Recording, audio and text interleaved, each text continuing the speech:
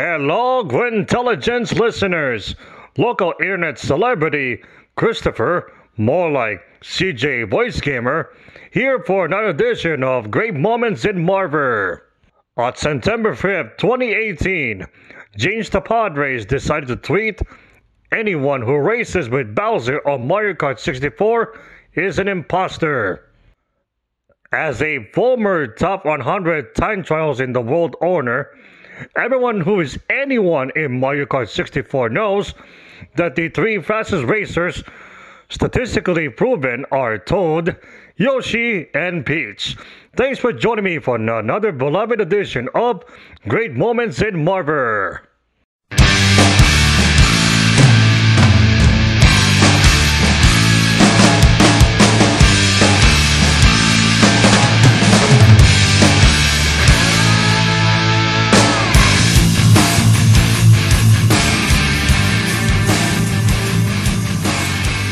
Welcome, everybody, to another edition of the Gwintelligence Podcast. I am David Marver of Change the Padres, joined by Points Millionaire, H.J. Preller.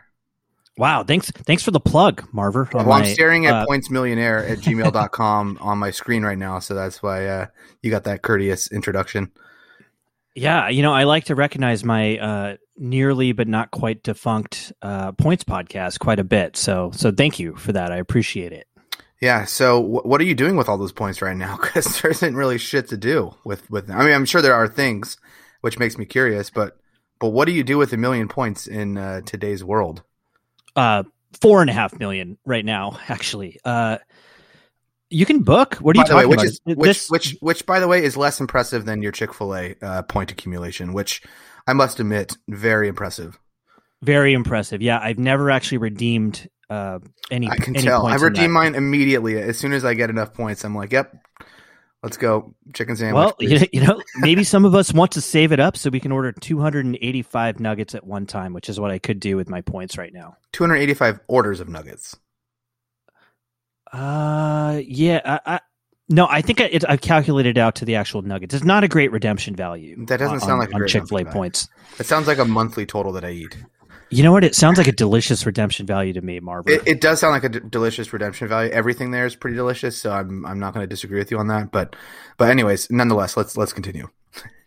What do you with 1 million points? Yeah, I don't know what you're talking about. This summer's like occupancies, planes, they're almost up to 100%, like pre-pandemic. This is like the golden age for travel coming up. Yeah. I mean, I hope things go back to normal. I really do. I really want to travel. I had 4 vacations canceled last year that were all supposed to be abroad in Europe and multiple weddings, and it was going to be a really cool year, and all of it got canceled. I'm really hoping it goes back to normal because I'm dying to get out there. Yeah, well, I've done road trips, but not like I haven't done once we get those vaccine passports and are allowed to go to the EU and Asia. I mean, we'll see. I've got a trip to Japan in June, which is like 90% chance not going to be allowed. I think I got a trip to Costa Rica after canceling it 3 different times, so I got some stuff in the works. Greece maybe next year. Yeah. I mean, I'm hoping those places all sound like fantastic options. Japan's very high on my list of places to go next. Haven't done too much of East Asia, like at all. I've done Thailand, Singapore, and a little bit of other countries here or there, but never made it to Japan or South Korea. Very high on my list of places to go. If only you had some points. If only there was someone that could advise you on some points. For real. But speaking of South Korea and Japan, the Padres have 2 new players from South Korea and Japan. And the Padres have played 7 games so far. They're 4-3. Been a pretty up and down season, certainly emotionally. We'll talk about Tatis and some of the other topics in a little bit, but here we are, 4-3. What's your early impression? I think we couldn't be unhappy about the team's performance. Obviously, Tatis is an entirely different subject, but out of week 1, they've got a winning record. They look okay, Their offense has looked very much alive at some times, and a lot of times they look like the 2017 Padres, but it's really hard to tell in 1 week. I keep seeing a lot of grandiose statements being made about the first week of Padres play after they played what I would consider incredibly terrible offenses. I think I saw John Gennaro declare that it was the greatest bullpen in Padres history.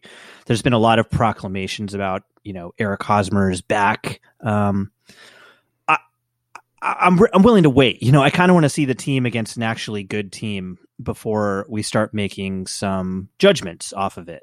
Mm-hmm. But I think it'd be hard to say that the first week was anything, at least the performance, it was good. It was a good week. I mean, they lost the series to the Giants, but they're 4-3. They've got a winning record.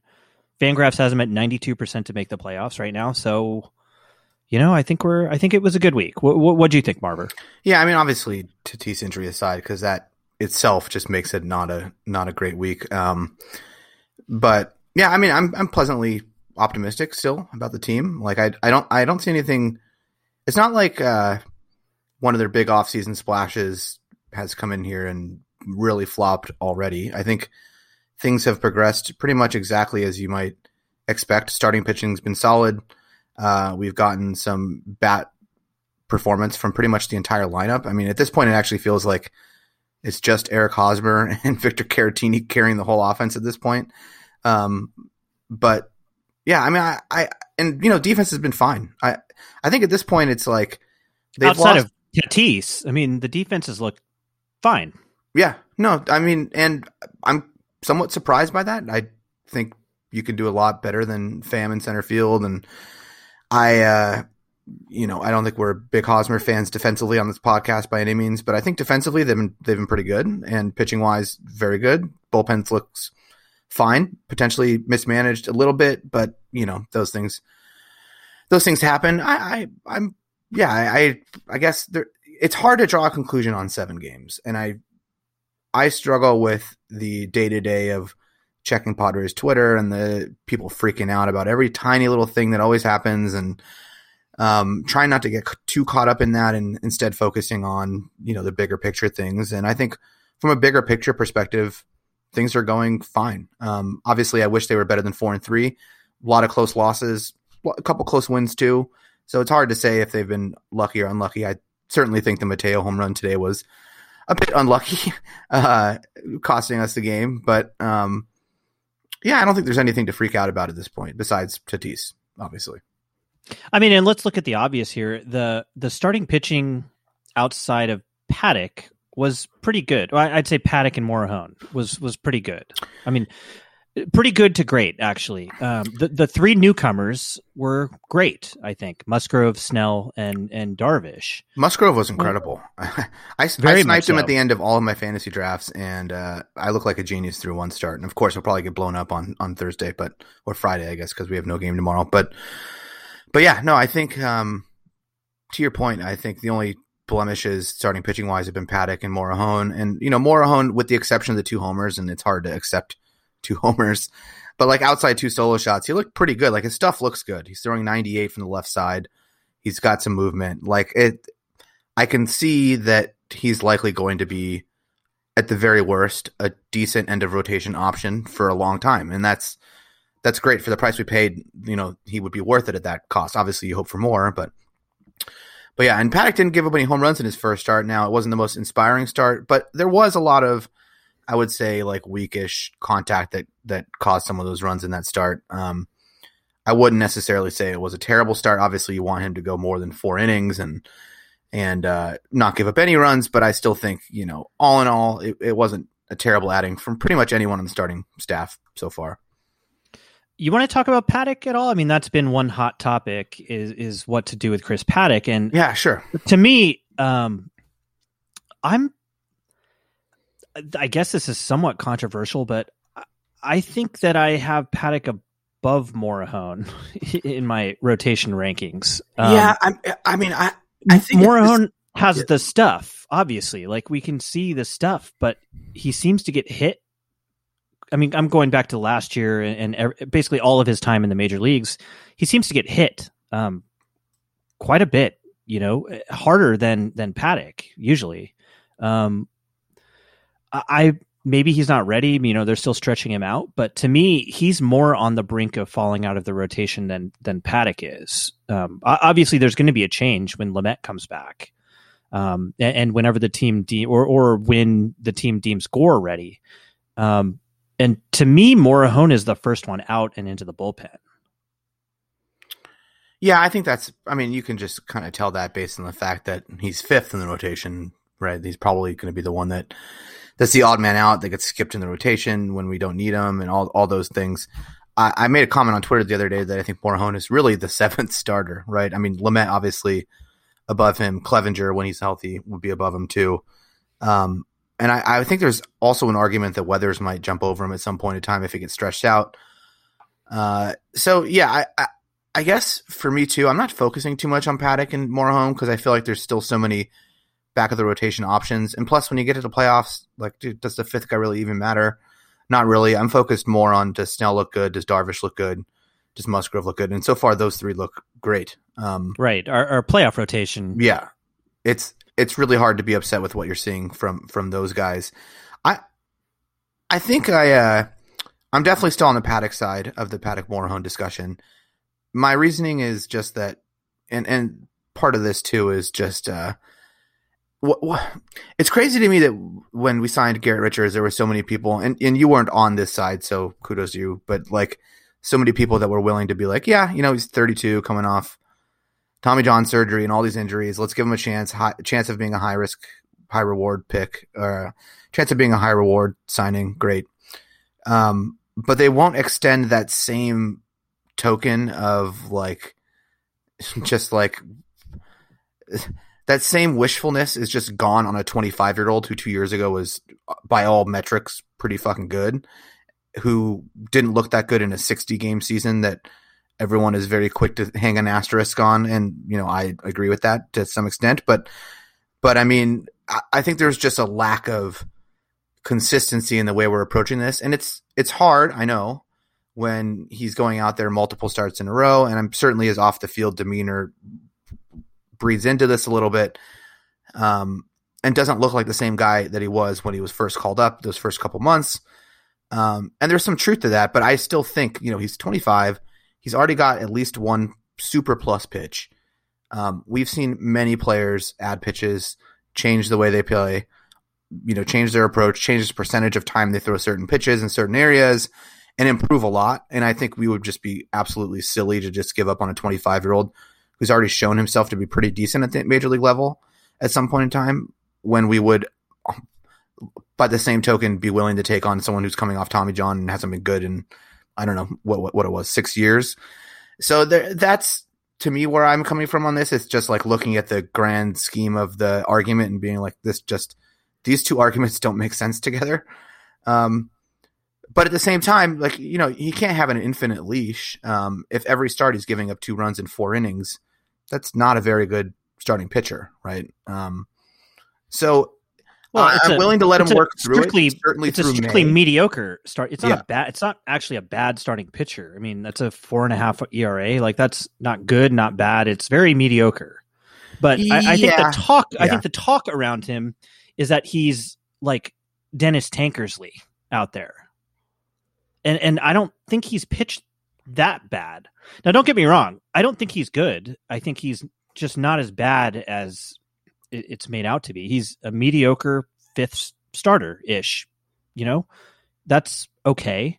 I guess there's potential for more. I think you glossed over some of his off-the-field stuff. And to me, those are the glaring issues that I see. It's not necessarily the cowboy shtick and how annoying his brother is. No, that doesn't bug me. I think that it's bugs comments. some people.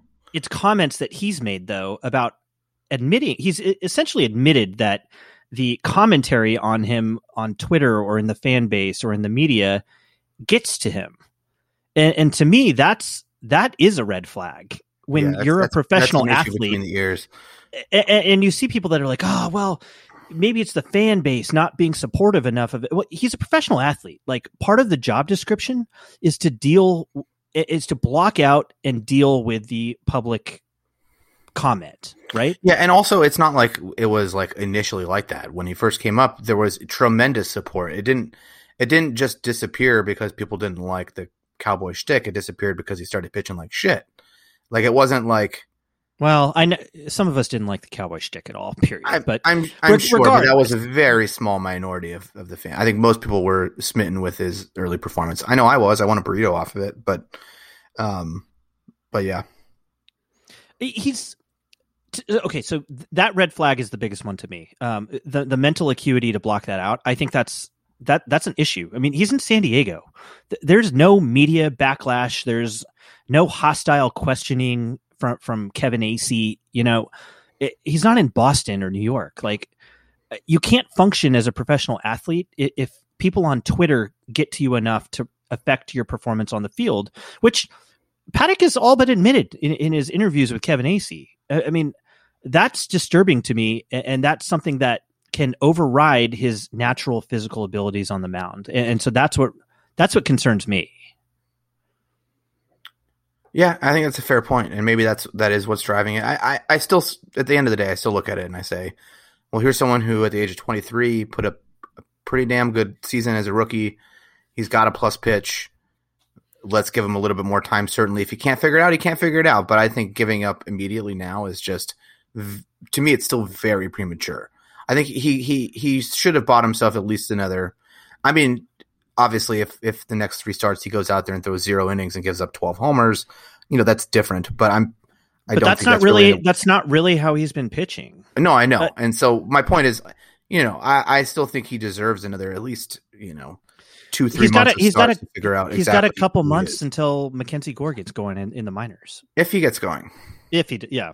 Oh, is that your new target now that Tatis is good? And it's not even a target. It's just that he was supposed to be ready last year. There were issues. He's supposed to be ready before this season. There were definitely issues. I mean, I think that it's fair to say there's a question mark there that, until it's answered, it's a question mark. And I was someone who was very high on Mackenzie Gore when he was picked all throughout the minors, very certain that he was going to be a high impact, or at least had a very good chance of becoming a high impact starting pitcher. So I'm extremely disappointed that he's not ready. But I mean, just clearly by watching him in spring, I mean, they had to pull him out of innings. What was it, 2 straight games? They had to take him out of, or no, I think it was the same game. They took him out of the game twice within the same game where you could, sub someone out of an or end the inning or whatever the stupid spring training rule was, to get that pitcher out of there. They had to do that for him twice because he literally couldn't get out of the inning. I mean, that's not the type of guy that I think I'm banking on at this point. He's a high risk prospect. Maybe he'll come up and be great. I really hope so, but I'm not thinking of him the same way I was thinking of him before last year. That's for sure. Yeah. I'm with you on that. I'm much higher on the odds of CJ Abrams coming up and making a huge impact, or Lamet coming back healthy. Like, those are to me the more realistic sources of high upside that we have. I see Gore as a source. I just don't see it the same way I used to see it at all. If anything, it's a nice sign of the team because they have the depth to where they don't need to call him up. I mean, old Padres would have called him up just based on his prospect value. Yeah. So it's nice that he's not good enough to make this rotation. So that's a positive. Obviously, it's a huge negative if Gore flops, but we'll wait and see. I'm eager to see him against actual competition because I think a lot of things are kind of skewed.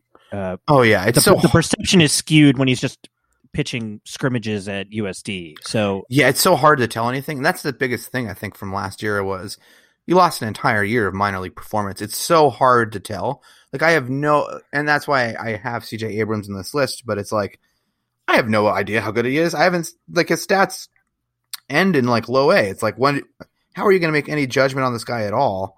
He didn't play at all in 2020. Yeah, and that's another piece of the puzzle here is, like, in the past you had very consistent year over year data for all these guys, and we just don't have that now because of the pandemic stoppage. So it makes these conversations so much more difficult. Like, it's one thing to hear and to see that they've changed Mackenzie Gore's, delivery and you've heard these things about some mental issue, but it's another thing altogether to actually have like 100 innings of minor league data where you can point and be like, yeah, dude, he walked 70 dudes in 100 innings. Like, of course there's an issue. We don't have that, right? We're going off of like kind of like hearsay and people shooting me DMs on Twitter with questionable historical accuracy. So like it's tough. But I totally echo your sentiment though of it being incredible that because in the past and even on this podcast we've made comments like, well, there's a chance the Padres will be good in 2020. Gore could come up and be a 6-win pitcher. We're kind of like banking on those things happening to be good. And Gore's kind of an afterthought, at least for me. I know a lot of people aren't thinking of him that way, but I kind of am already. I've prepped myself for what I think is a reality that he's just not going to end up being a high impact pitcher. But obviously I'd love to be wrong on that, but yeah. I think I'm basically not, I'm not putting any credence in any scouting reports from last year, positive or negative, because all of the scouting reports are from the team. This goes for all the teams. Like, it's their own team personnel pumping up their own players, which is what they always do. And there's no third party. Keith Law, if Keith Law writes something on one of the prospects, he didn't see them. He's just being told something from whatever team's personnel wants to tell him something. And so really, to me, I'm not putting any stock in any of the reports. Whatever it is with Gore, I need to see it on the field. And luckily this year we will all be able to. You brought up Garrett Richards. I have a question. Yeah, sure. He pitched 2 innings, gave up 6 runs. Did you furiously masturbate during that? No, I did not. No. I actually hadn't seen that stat. Like I had seen that he had done poorly on Twitter just based on shit getting retweeted into my timeline, but I did not actually go look at his stat line. I did see a spring. There was an article in ESPN, I think, at the end of spring training about how bad Garrett Richards was looking, and I did retweet that. I can only take so many victory laps. I think this one's been conclusively won. I mean, it was obviously conclusively won when he was like a throwaway reliever in the playoffs last year, but yeah, it is funny. I do find it very funny. It was just a waste of money. I mean, and it was like, and the thing is, it was an obvious waste of money, and it was kind of weird that there were so many people who didn't see it as an obvious waste of money, including the team, obviously. Well, but, look, you don't need to put too much stock in what James Clark thinks. It's fine. You brought up C.J. Abrams, our beloved shortstop prospect. Let's talk about our major league shortstop situation right now. Yeah, not good. So for those of you who have never watched a Padres game, Tatis suffered what looks like it's going to be a recurring shoulder subluxation injury. I'm not going to pretend to be a doctor and an expert on this, but based on what I've read, it sounds like he has an issue where his shoulder is repeatedly coming out of or close to coming out of socket. And that's not gradually, good, obviously. It's gradually tearing his labrum. Gradually, right? Yeah. And it's a non-contact injury too. I mean, those are always the worst in sports. I mean, obviously in football and basketball, they're different because they tend to be high-impact knee injuries or Achilles injuries. But anytime you see something where it's like a guy can't swing the bat without getting hurt, I mean, to me, it's just not a good thing. I was cautiously hoping that it was maybe his hand or his wrist or something because it was so hard to tell from the initial video. But obviously now we have some confirmation that it is shoulder. He's gotten an MRI. It sounds like, and stop if you've heard me say this before, we're going to be taking a rest and rehab approach with this injury. It's been very effective in the past, hasn't it, Marver? It's worked. You enjoy analyzing the data? Yeah, it works. No, it doesn't work. But this is very different, right? It's not a forearm elbow injury for a pitcher. It's. I haven't even seen this many injuries. It took me a while of searching. So I have an injury database, and I went through that injury database trying to find shoulder subluxation, and I did not find very many. Well, Conforto last year. Yeah, there's Conforto. I think Devin Mesoraco back in, I think, 2015. He did rest and rehab. Didn't work for him. He's coming off like a 4.5 win above replacement season. He looked like an awesome hitting prospect. Struggled, I think, through the first month of the year. Decided to get the surgery. He has never been the same player. So we should start looking at what the torn labrum injuries are, because that's That's where it would be headed if the injury worsens. Let's talk the game theory on this. I mean, we're not doctors. I can't tell you about it. I know that the labrum is important, and if it tears a lot, it can be an extremely major life affecting injury. Career ender. It could be. I mean, and that's the concern. I mean, I was holding my breath. If it was completely torn labrum, well, I know the history of baseball players with torn labrums. It's very bad. I mean, it's gotten better. Some of quarterbacks sometimes as well. Yeah, I mean, Andrew Luck did not look the same when he came back from that injury. That's for sure. Drew Brees had it, but obviously he went on to a Hall of Fame career, but it wasn't because of his arm strength. But part of the reason that he ended up in New Orleans was because that's such a high risk injury. The Dolphins famously passed on him because it is such a high risk injury. I mean, that's the thing. It's entering territory now where it's very nail biting. But let's talk the game theory. So the Padres have decided, they were faced with two decisions. They could do surgery now, or they could do what they're doing, which is rest and rehab, put him out there until he hurts himself again to the point that he can't play. Right. That's essentially the decision that they made. Right. Did they make that's the only thing I would push back on there. Did the team make the decision, or is Tatis ultimately the one making the decision? AC went on Darren Smith today and said essentially it was a team and Tatis decision. Okay. And he said exactly that was the decision they made, that surgery was an option. I mean, their wording was very specific that they chose this path over surgery, which was an option on the table right now. So you look at the outlook for baseball, the labor situation, stuff like that, where there's a potential for 2022 to not happen. I started thinking about what the factors were here. Like, yeah, he could get the surgery now, but there is a non-zero chance that he would then be ready to play in a season that would be canceled, right? And so I've kind of come around on the game theory of putting him out there now or soon and dealing with the consequence, assuming that they really think that it won't cause career changing injuries to him. Yeah, if it can't which AC swears, and it's Kevin AC again, which is weird because he just put out a column yesterday with a quote from a surgeon who said that the next step would be an injury that leads to career changing issues in the shoulder. So great. But AC says that the team thinks that the result of this couldn't possibly affect future performance. So let's work off of that assumption. I kind of get what they're doing then. I don't like it. Like I feel for the player, but I get what they're doing. Do you kind of see it the same way?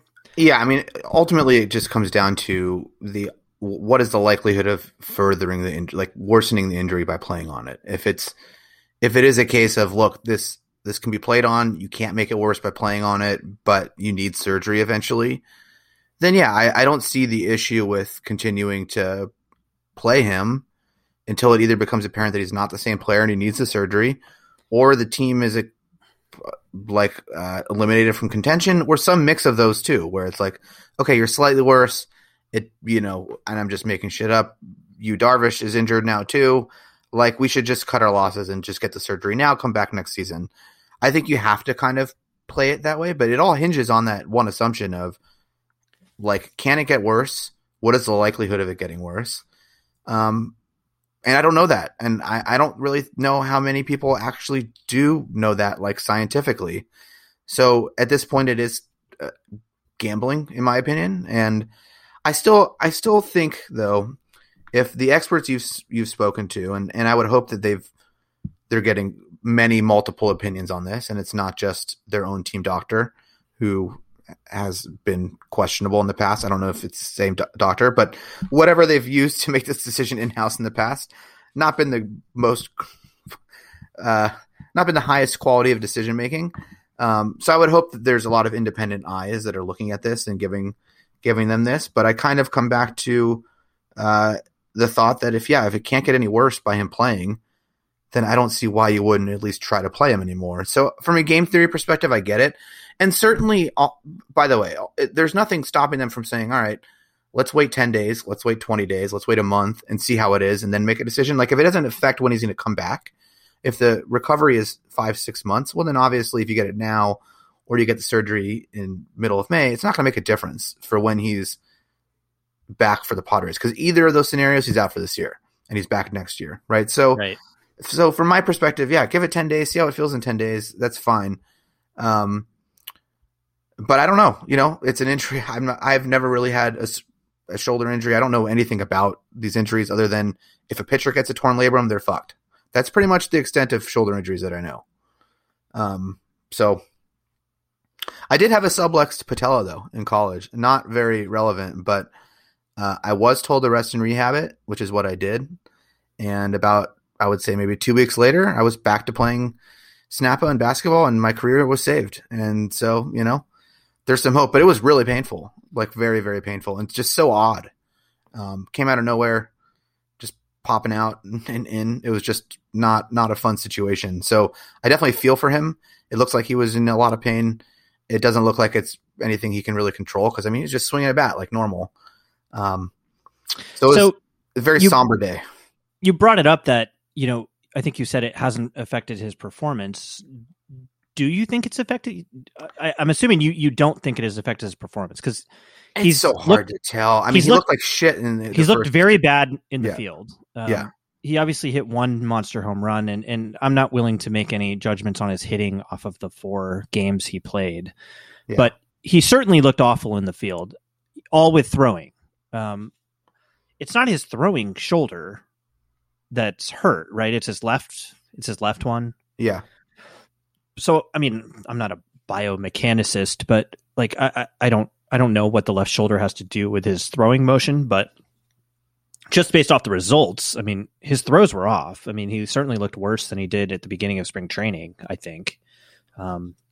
So it's hard to say what is and isn't affecting him on the field. The quote that I saw in the Kevin Acee column it's from some surgeon from Cedars-Sinai, but he wrote, continuing to play involves some risk. You can make it substantially worse. You can have some bone loss. What's more worrisome is he can tear the capsule in the shoulder or even the rotator cuff. Once those other structures start getting damaged, the ultimate outcome of a surgical repair isn't as good.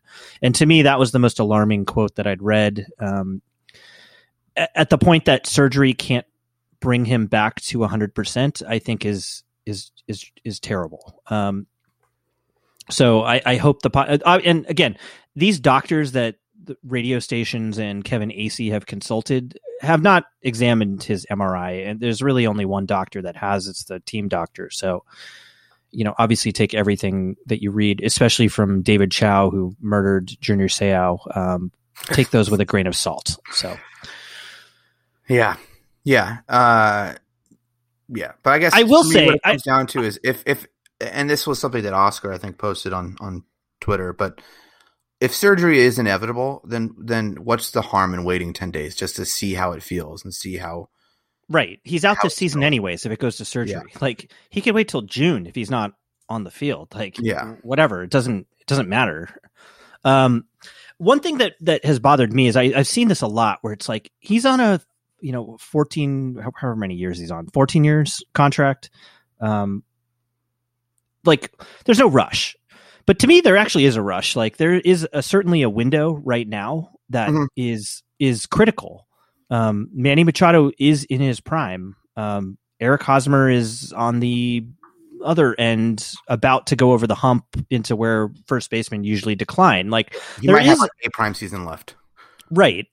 Blake Snell's here this year and next, right? Darvish here this year and next, I think.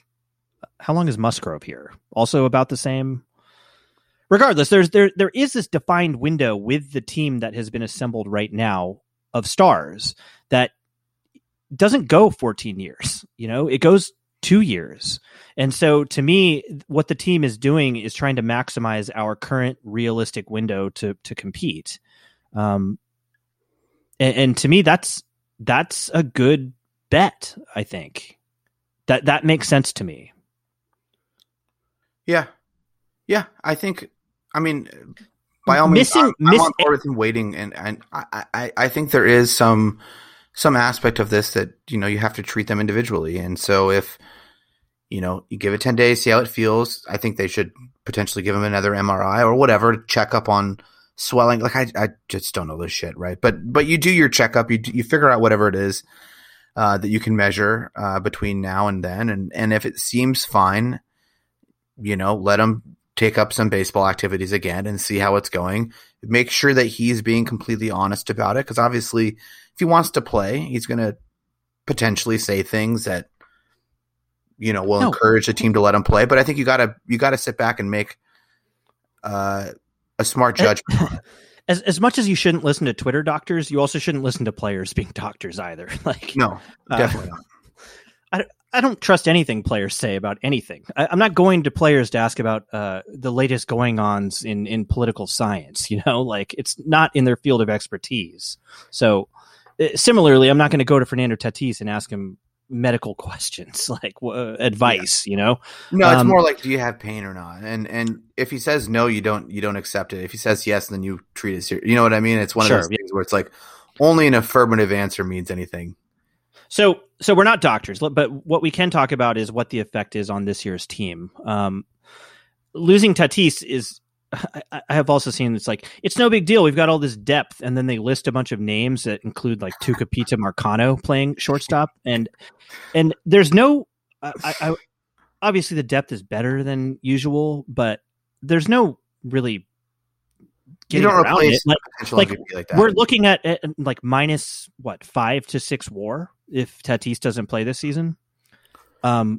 Net WAR between what replaces him and what he could have or would have produced. That's a major hit to this team. Mm-hmm. I mean, Tatis is the most valuable player on the team by any projection. So it's a hit. I mean, Szymborski, I think, reran his ZiPS, which I will say are favorable because he's projected Ha-Seong Kim to be a 4 WAR player. Seems a bit lofty. I don't think that's early true, but I think what Szymborski showed was a reduction of 4 wins based on Kim being a 4 WAR player. Realistically, I would argue it's -6 wins or so. Does that worry you at all? Well, obviously it worries me. I mean, they're a completely different team without Tatis. And I still think, there's a chance Kim's good. I honestly, from the early read looking at him, pretty skeptical, even though I still think it was a good and reasonable it may signing. It may not be that he's bad. He's a double A caliber player prospect that they've elevated into a starting position. That's risky. Right. Yeah, definitely. I can squint and see a scenario where maybe Abrams is ready sooner than we thought, or Machado can move over to short, and maybe they can find some cheap stopgap option at third who's pretty good on an expiring. Like, I can see all these different ways of trying to make back some of that value, and I think they probably will explore these.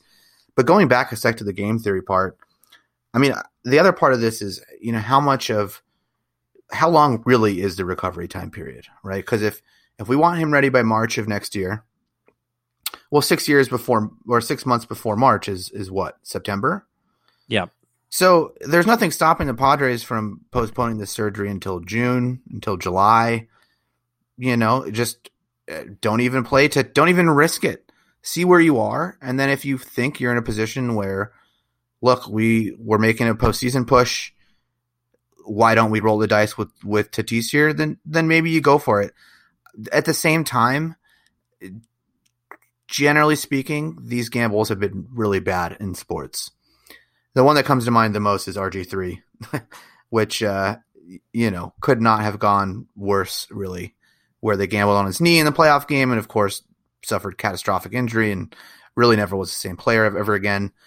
So there's that aspect of it. But I do think there is an argument to be made that you just postpone this surgery until you can make a better decision about the team in general and where you are as a team, in addition to the additional information you get from learning whether Tatis is feeling good or not. And then obviously if 10 days from now he's still not feeling good and he doesn't think he can swing the bat the same way, he looks bad, then you just pull the plug. It's a 13-year investment still you have in him. Don't fuck that up. But I think there's a lot between now and then that can change that calculation, and I think you just you treat it individually. I mean, that's at least how I would do it. I'm not the person with the $340 million investment though. So I think it's it's not an easy question. There's no good answer. It's really sad. I don't think it kills the season though. Like, I still have some optimism. I mean, they're still projected for 94.7 wins right now. Yeah.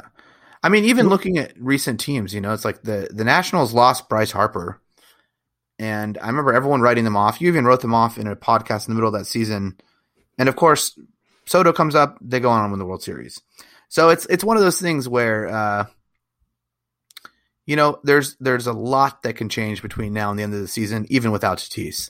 So I'm not going to chop the team up as, and the thing is, in baseball, you should never feel like one player is the difference between obvious success, which is what I think people were expecting this season, and failure. Because that's not how it works in baseball.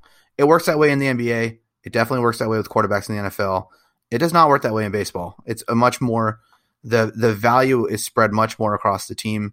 There are ways of making up lost value. I think Kim is at least a reasonable option for now. Again, one that I'm pessimistic on. And if he fails, I think there's plenty of ways. I mean, they still have so much prospect capital, and there are a lot of shortstops and third basemen that are available or will be available. So obviously you can move Manny to short. You can bring in a third baseman. You can bring in a shortstop directly. There's a whole lot of things you can do. So I'm not writing off the season. I'm still very excited, but obviously the main attraction, my favorite player, he's not there right now, and I'm just holding my breath. So let me give you some names of players, and you can just give a brief discussion of what you've thought of them so far. Sure. Let's start with Ha-Seong Kim. He looks overmatched. I think the thing is, when he makes contact, I like the contact. Like it sounds good off the bat. He made good contact today. He did it. Died at the warning track. Almost did it for us. I saw that. He does seem to make solid contact when he makes contact. I'm worried that there's a peak in the level of pitching that he can hit. I don't know if that's because I've seen some of that narrative. I try not to pay attention to that at all. Or if I just think he looks slow against fast pitching. I don't know what it is. I'm actually a little concerned with what there have been some apologists for him, and what their defense of him is he's just getting used to this velocity of pitch. Like he'll just speed up his swing and it'll be fine. To me, that's incredibly concerning, because speeding, adjusting at the big league level from seeing 90-mile-per-hour pitches to seeing 98-mile-per-hour pitches all the time that's not great to me. Like, that's not just a quick fix.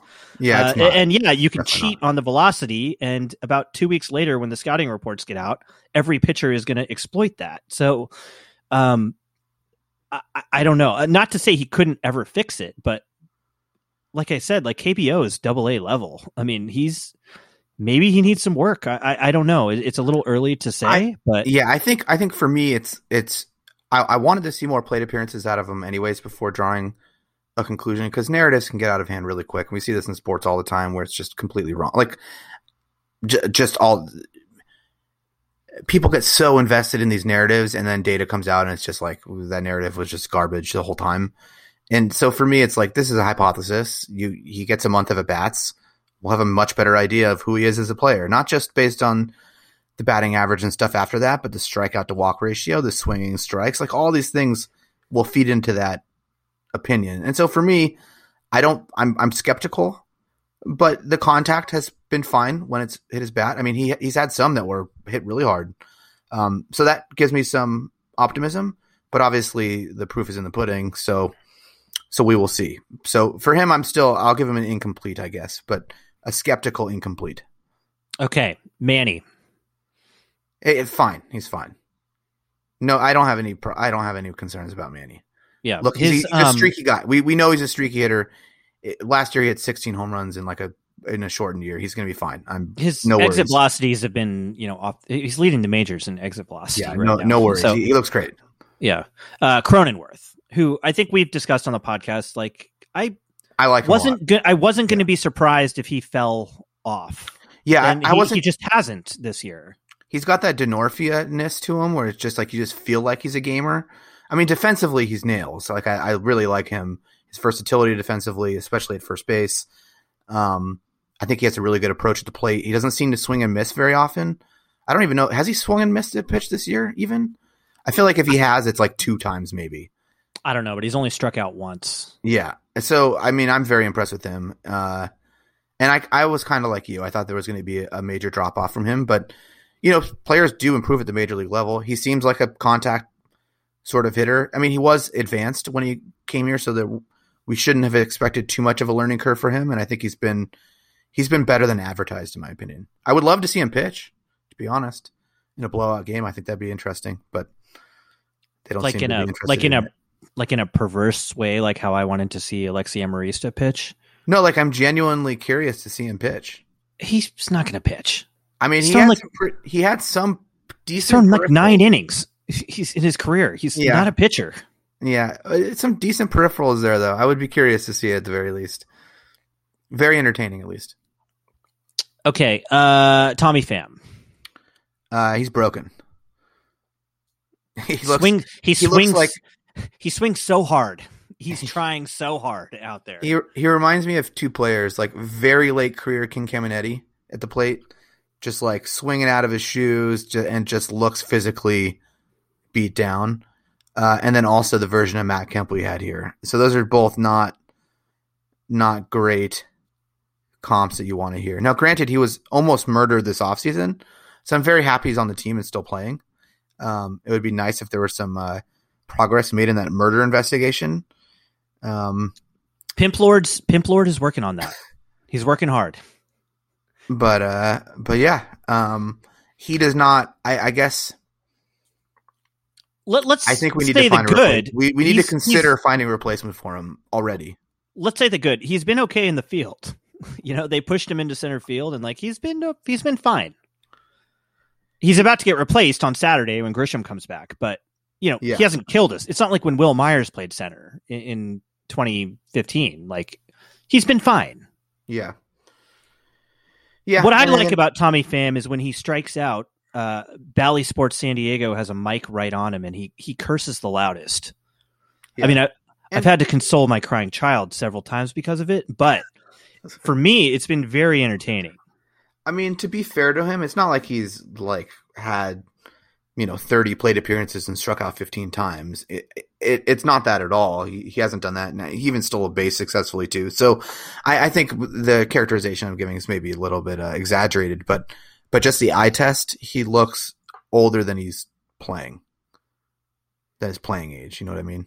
He looks like he's someone who's had multiple Well, he's 33. I mean, this is when people decline. I mean, the Rays knew what they were doing. Maybe, yeah. I mean, look. Let's. I'm not going to say he's done. He may pick it up. I mean, but he wasn't good last year, and he hasn't been good this year. So he's hitting 203 as a Padre. Make of that what you will. Yeah, I mean, he's hitting 203 as a Padre. He's still walking a lot, though. That's the thing. Sure, he does draw a lot of walks, and so. At some level, if he's a replacement level defensive center fielder, that becomes like a pretty decent corner outfield defensive, and he's drawing walks, and he still has a little bit of power left. He's still a starting option. I just feel like I don't know about the ceiling for him. I'm not very optimistic, but obviously he's been hurt the whole time he's been here. So we haven't really gotten the best of him anyways, but I'm not a huge fan with what I've seen so far. Last name in this game, Jace Tingler. Mediocre. I mean, it's so hard with managing. I used to get very caught up, and I still do when I watch the game, in what the manager can control in game from like a substitution perspective, bullpen management perspective, pinch hitting, and but I do think there's so much that happens outside the game, and the Padres do appear to be. All reports are positive clubhouse, all those things. So it's hard to ignore that aspect of it. But from an X's and O's perspective, he's mediocre, I think. Like I did like when they pinch hit the other day, or I think they were planning on pinch hitting. No, I think they did pinch hit early in the game, like fourth inning, bottom fourth, maybe, when a pitcher could have gone out for another fifth inning. Like those are the sort of things that an NL pitcher needs to do, especially now that we know so much about pitcher drop off after the first 2 times through the order and those different things. It was one of my biggest pet peeves with Bud Black, as he would just let his pitchers hit. They would suck. Obviously they get out. He'd give up that advantage or that opportunity. And then the pitcher would only pitch maybe one more inning and give up a run. It was just the dumbest. It never made any sense. I think Tingler's a little bit better on that. I don't know. I don't have that much confidence in his bullpen decisions. How about his management of Stammen? That's been one lightning rod. Stammen, no one could have predicted that Craig Stammen would already have 2 at-bats. Yeah. Yeah. Stammen has more offensive WAR than Fernando Tatis has this year. Ridiculous. That's absolutely ridiculous. But you can't really use WAR in small samples like that anyways, but yeah. That's definitely on the negative list for him. I think that the issue is, again, none of the managers in the Major League Baseball are perfect at all. And so if you got rid of them because of these in-game decisions, I'm old enough and wise enough now to know that whoever they brought in would be just as bad. They're not going to have someone in their front office make these decisions for them. Like they really should have like one of their computer analysts who's down there going like, yo, you have to pinch hit here. Like, you're an idiot if you don't pinch hit here. What other considerations could you possibly have? And the thing is, if there are, so the thing is, there are considerations. And to me, Tingler's bullpen management, I think, has been somewhat questionable. But as far as like the pinch hitting goes, I think that AJ has kind of put Tingler behind the 8 ball in some ways. He doesn't have that many bats to bring off the bench. And that's been something that's influenced things, like leaving Craig Stammen in, where Tingler will have like 2 people left, and one of them is Camposano on the bench, who they don't want to bring in case they need an emergency catcher. Yeah, but if you but how often do you actually need an emergency catcher? You know what I mean? Like if you do the math, I don't know. If you do the math on that, it's just like a bad assumption to be like. And these are some of the pitfalls that modern baseball still has, in my opinion, where they have this. Oh no, you got to keep a backup catcher. It's like, no, you don't. Your catcher gets hurt, you lose the game, and that's going to happen once every year. But like, you're giving up all these pinch hitting opportunities, letting Craig Stammen hit multiple times because of some strange scenario that would rarely ever happen. And what's the worst thing that happens? You put a Cronenworth behind the plate or something? Like, I don't know. To me, some of these things are always, it's like, we got to avoid this worst case scenario, but it's like the worst case scenario is Stammen's hitting. Or like, worst case scenario is you have base load and the pitcher's still up and you're not pinch hitting. And like Campusano, if you're going to play him, I mean, he was rumored to potentially be a DH candidate for us, right? Like, if he's rumored to do that, he should be pinch hitting every time there's an opportunity to. If the catcher gets hurt, the catcher gets hurt. You deal with that for a couple innings in a game. It's not the end of the world. I think there's some question about whether they need 14 pitchers. I agree with that. Like is Tim Hill or Taylor Williams, are they really critical here right now? I mean, it seems like, given what we've seen in the first week, that the team could use one more bat for Tingler to bring off the bench. And to be honest, and he could also use one less Tim Hill to bring out of the bullpen. Yeah, I'm not going to argue with you. I know baseball is tough. It is tough with 14 pitchers on the roster. It's got to be a balance between the two. I think part of NL baseball is figuring out when you let the pitcher hit and when you don't. And sometimes the answer to when you let your pitcher hit is, I'm not going to let him hit in the 3rd inning of this game. And like, that's just the reality of what the math tells you. And you have to be able to manage around that. And this is part of why the super utility, I think, is like, still has a lot of value in National League Baseball. Just having someone who's kind of a jackknife that can, be used in all these different scenarios, even as an emergency catcher. I don't know. I guess I give Tingler a pass because he is better than Andy Green and Bud Black. There's no doubt in my mind he's better than both of those guys at managing. He has things to improve. I'll give him time to improve them. He's not perfect, certainly not. I do think it was kind of good that Hosmer sat against a lefty already once this season. I think realistically, he probably should sit more often against lefties. Potentially, who did they use instead of him? I think Cronenworth played first that game. Who's also bad against lefties. Yeah, that's true. But he's plus defensively though, at least. Sure, yeah, he's not totally terrible at first base like Hosmer. Yeah. Yeah, and I'm with you. Tingler's definitely better than Andy Green. That's it. I'll leave it there. Yeah. Let's get to the last topic. Are you going to any games? Have you been to a game? I haven't been to a game yet. I definitely plan on going to some games. I every single day so far for the Padres, I've checked StubHub and shit before, like an hour before the game, to see if I should hop in my car and go. And been pretty disappointed with the cost of tickets. Still, obviously, there's been very limited supply, so I just haven't found a real push to go. I don't want to sit in the worst seats you've ever heard of. I'm not that desperate. I also think, and I think you probably will share this point with me, that if it's not the same experience, and there certainly seems to have been a lot of hiccups with ordering food early on and all these various things, there's less of a reason for me to go. Well, I like walking around the stadium. Like I like going to the concession stands. I like that feeling, and to me, that's part of the experience of why I go to the game. Right, for the food court. Sure, yeah, and there's beyond that, there's meetups, there's the food court, there's the beer court, there's things that I expect from my baseball experience. My child will want to go to the playground. I don't know if that's open. It's.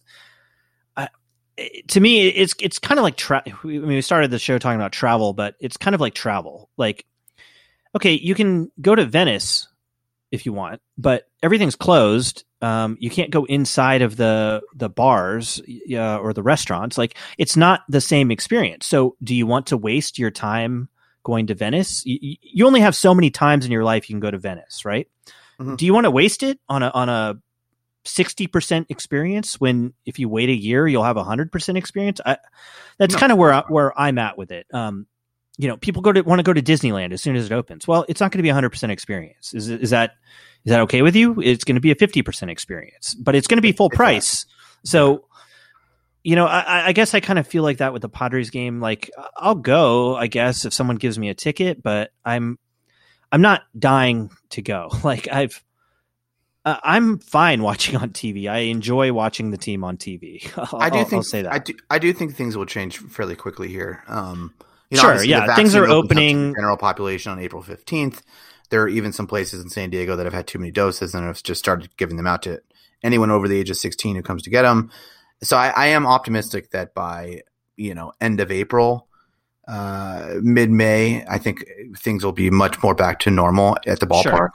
I think like the touchless ordering mandate will probably be pulled at some point, and that's pretty big. So yeah, I think you're right. I think things are going to start looking more normal, and so I'll probably look in summer sometime to go. Yeah, it's just I definitely plan on going to a bunch of games though. My kid, he gets it. Like, I put baseball on now, and he watches. He has a Padres hat. Like, he points at the screen. I really want to take him out to the ballpark and have him see it.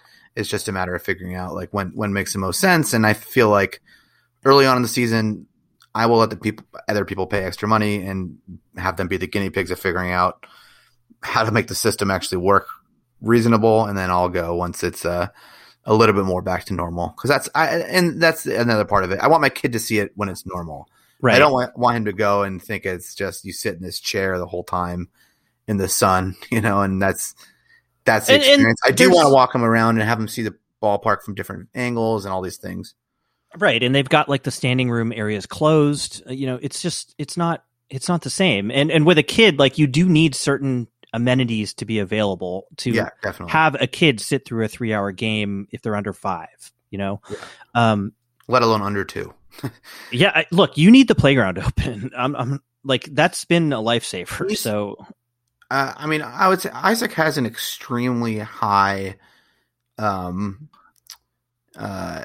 attention span. Tolerance, attention span. But when a kid's sitting in the sun for a Wednesday day game, no sun. Yeah, definitely no sun. We will be shaded. Yeah. It'll be a night game, or it'll be shaded 100% when we go. Yeah, I think the Padres have. Look, I'm all for them getting revenue and supporting their business, but I mean, they're selling like park at the park seats that are behind the wiffle ball field with literally no. I mean, on the website it says no view of the field, and they're still going for like $40 per person to sit in that park at the park box. Like to sit in the dog. I'm not. Area. Look, I want to go to the stadium. I love going to the stadium, but I don't need to go that badly. Like I can wait. So that's what I'll be doing. Yeah, but I'm excited to go. I'm glad the fans can go. It definitely seems like a different experience. I'm a little jealous for some of the teams that are back to close to full capacity, and it looks like a bit more normal.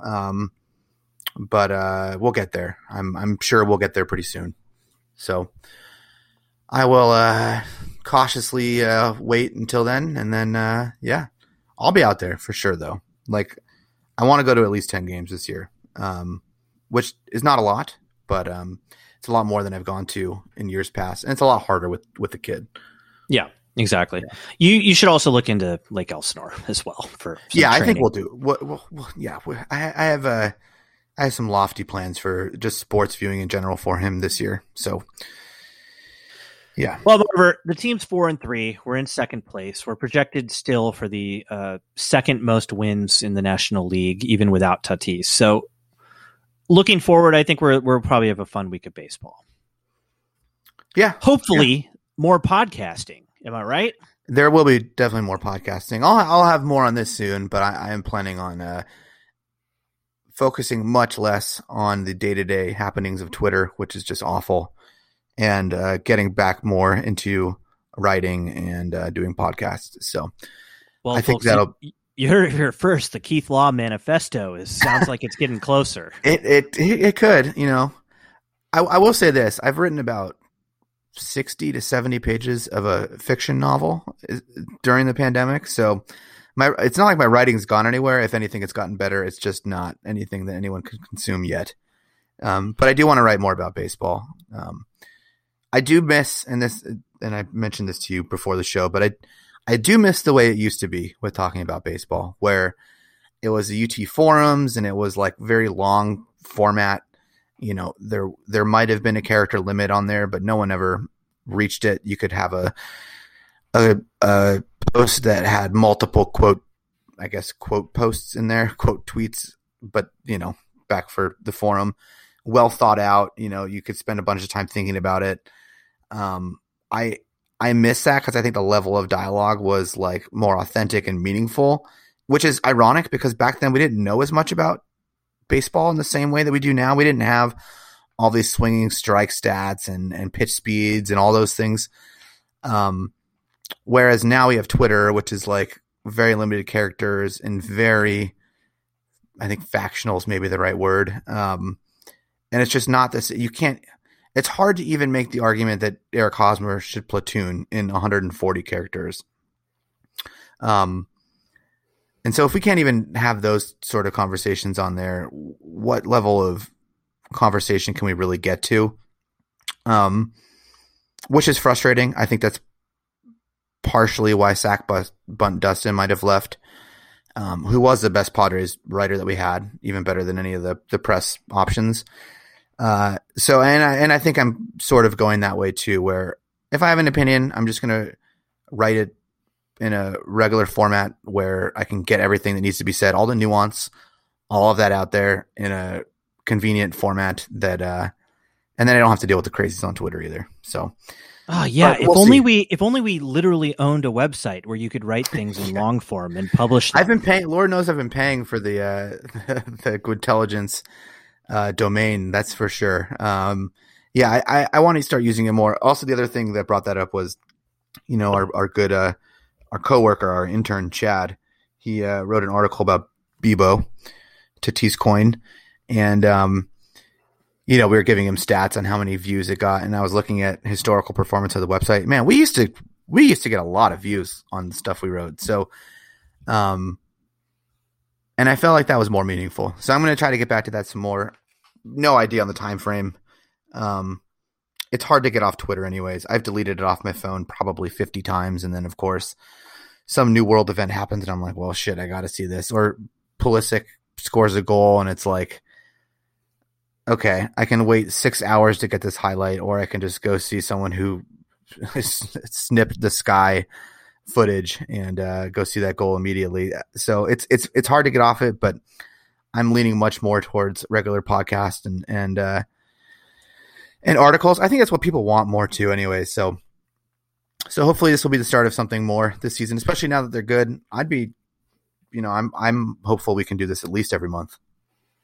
Hopefully more. I just made a major capital investment in new equipment for this podcast. Well, especially now because I all that entertainment dollars that we didn't spend this last year, that didn't go anywhere for me. It's all piled up. So I'm down to go open a tab at all these local breweries that I'm sure could use our business, record some more podcasts. We could do like a live game one at some point too. I think that'd be fun.